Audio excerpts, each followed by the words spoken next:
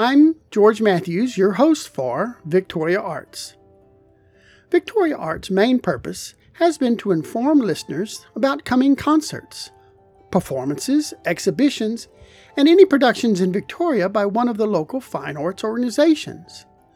These have included the Victoria Bach Festival, the Victoria Symphony, Victoria Ballet Theatre, Theatre Victoria, the Nave Museum, the Five Points Contemporary Arts Museum, the Victoria Fine Arts Association, and the Museum of the Coastal Bend. Our usual method is to interview some member of the sponsoring organization. Usually this is the executive director or the music director or a director of the show. In some cases, we speak to the curator of an exhibit or someone who has assisted in the assembly and display of the artworks. We always want to discuss the inspiration and how they arrived at that particular musical piece or that particular artwork was part of the collection. The current COVID-19 pandemic has brought lots of changes to how the weekly program is created. The old style had us setting up a meeting at the City of Victoria Communications Office, where O.C. Garza handled the recording and editing, and I would handle scheduling and interviews. I'd decide on an event plan for some time in the next couple of weeks, and then see if the director was available at a time also convenient for O.C. Most often, the interviewee was in Victoria, and we just needed to agree upon a mutual time. Sometimes the interviewees were out of town, and we would have to contact them by phones.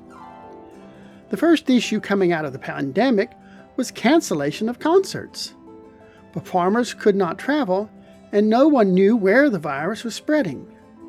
The stay-at-home guidelines also meant there were no gatherings for rehearsals. As there were no events, no background was needed.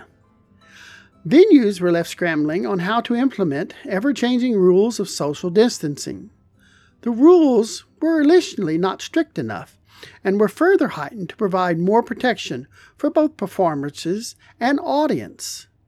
Soon the audience size was reduced so much that planning for attendance became a catch-22 arrangement of either limiting the number of performances or limiting the audience.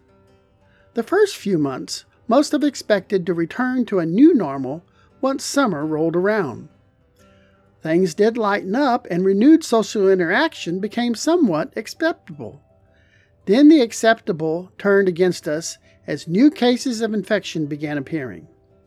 Almost at the blink of an eye, we were once again limiting audience and performers to allow for safe distancing.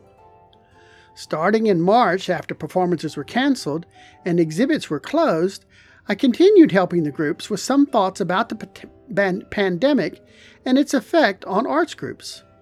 For a short time in late May and early June, I was able to once again conduct interviews, and for a few weeks things were somewhat back to the new normal. I was no longer using the city communications office, but I was able to find another editor for the programs. This turned out to be my nephew, Charles Matthews. He is also my go-to guy for recordings of live concerts and an occasional camera operator for videos. When the interviews went away again, we were back to monologues on how much the fine arts groups need our support. I don't believe it can be said too many times. All artists are victims of the pandemic. Some of the artists have contracted the COVID-19 virus and its subsequent toll on their health. They and those who have not been infected with the virus are not currently working. The reason for their not working is there are no performances scheduled, and so the organizations are also suffering. Most of us enjoy live concerts, and we too are affected by the coronavirus. Our regular options to attend these shows has been temporarily suspended.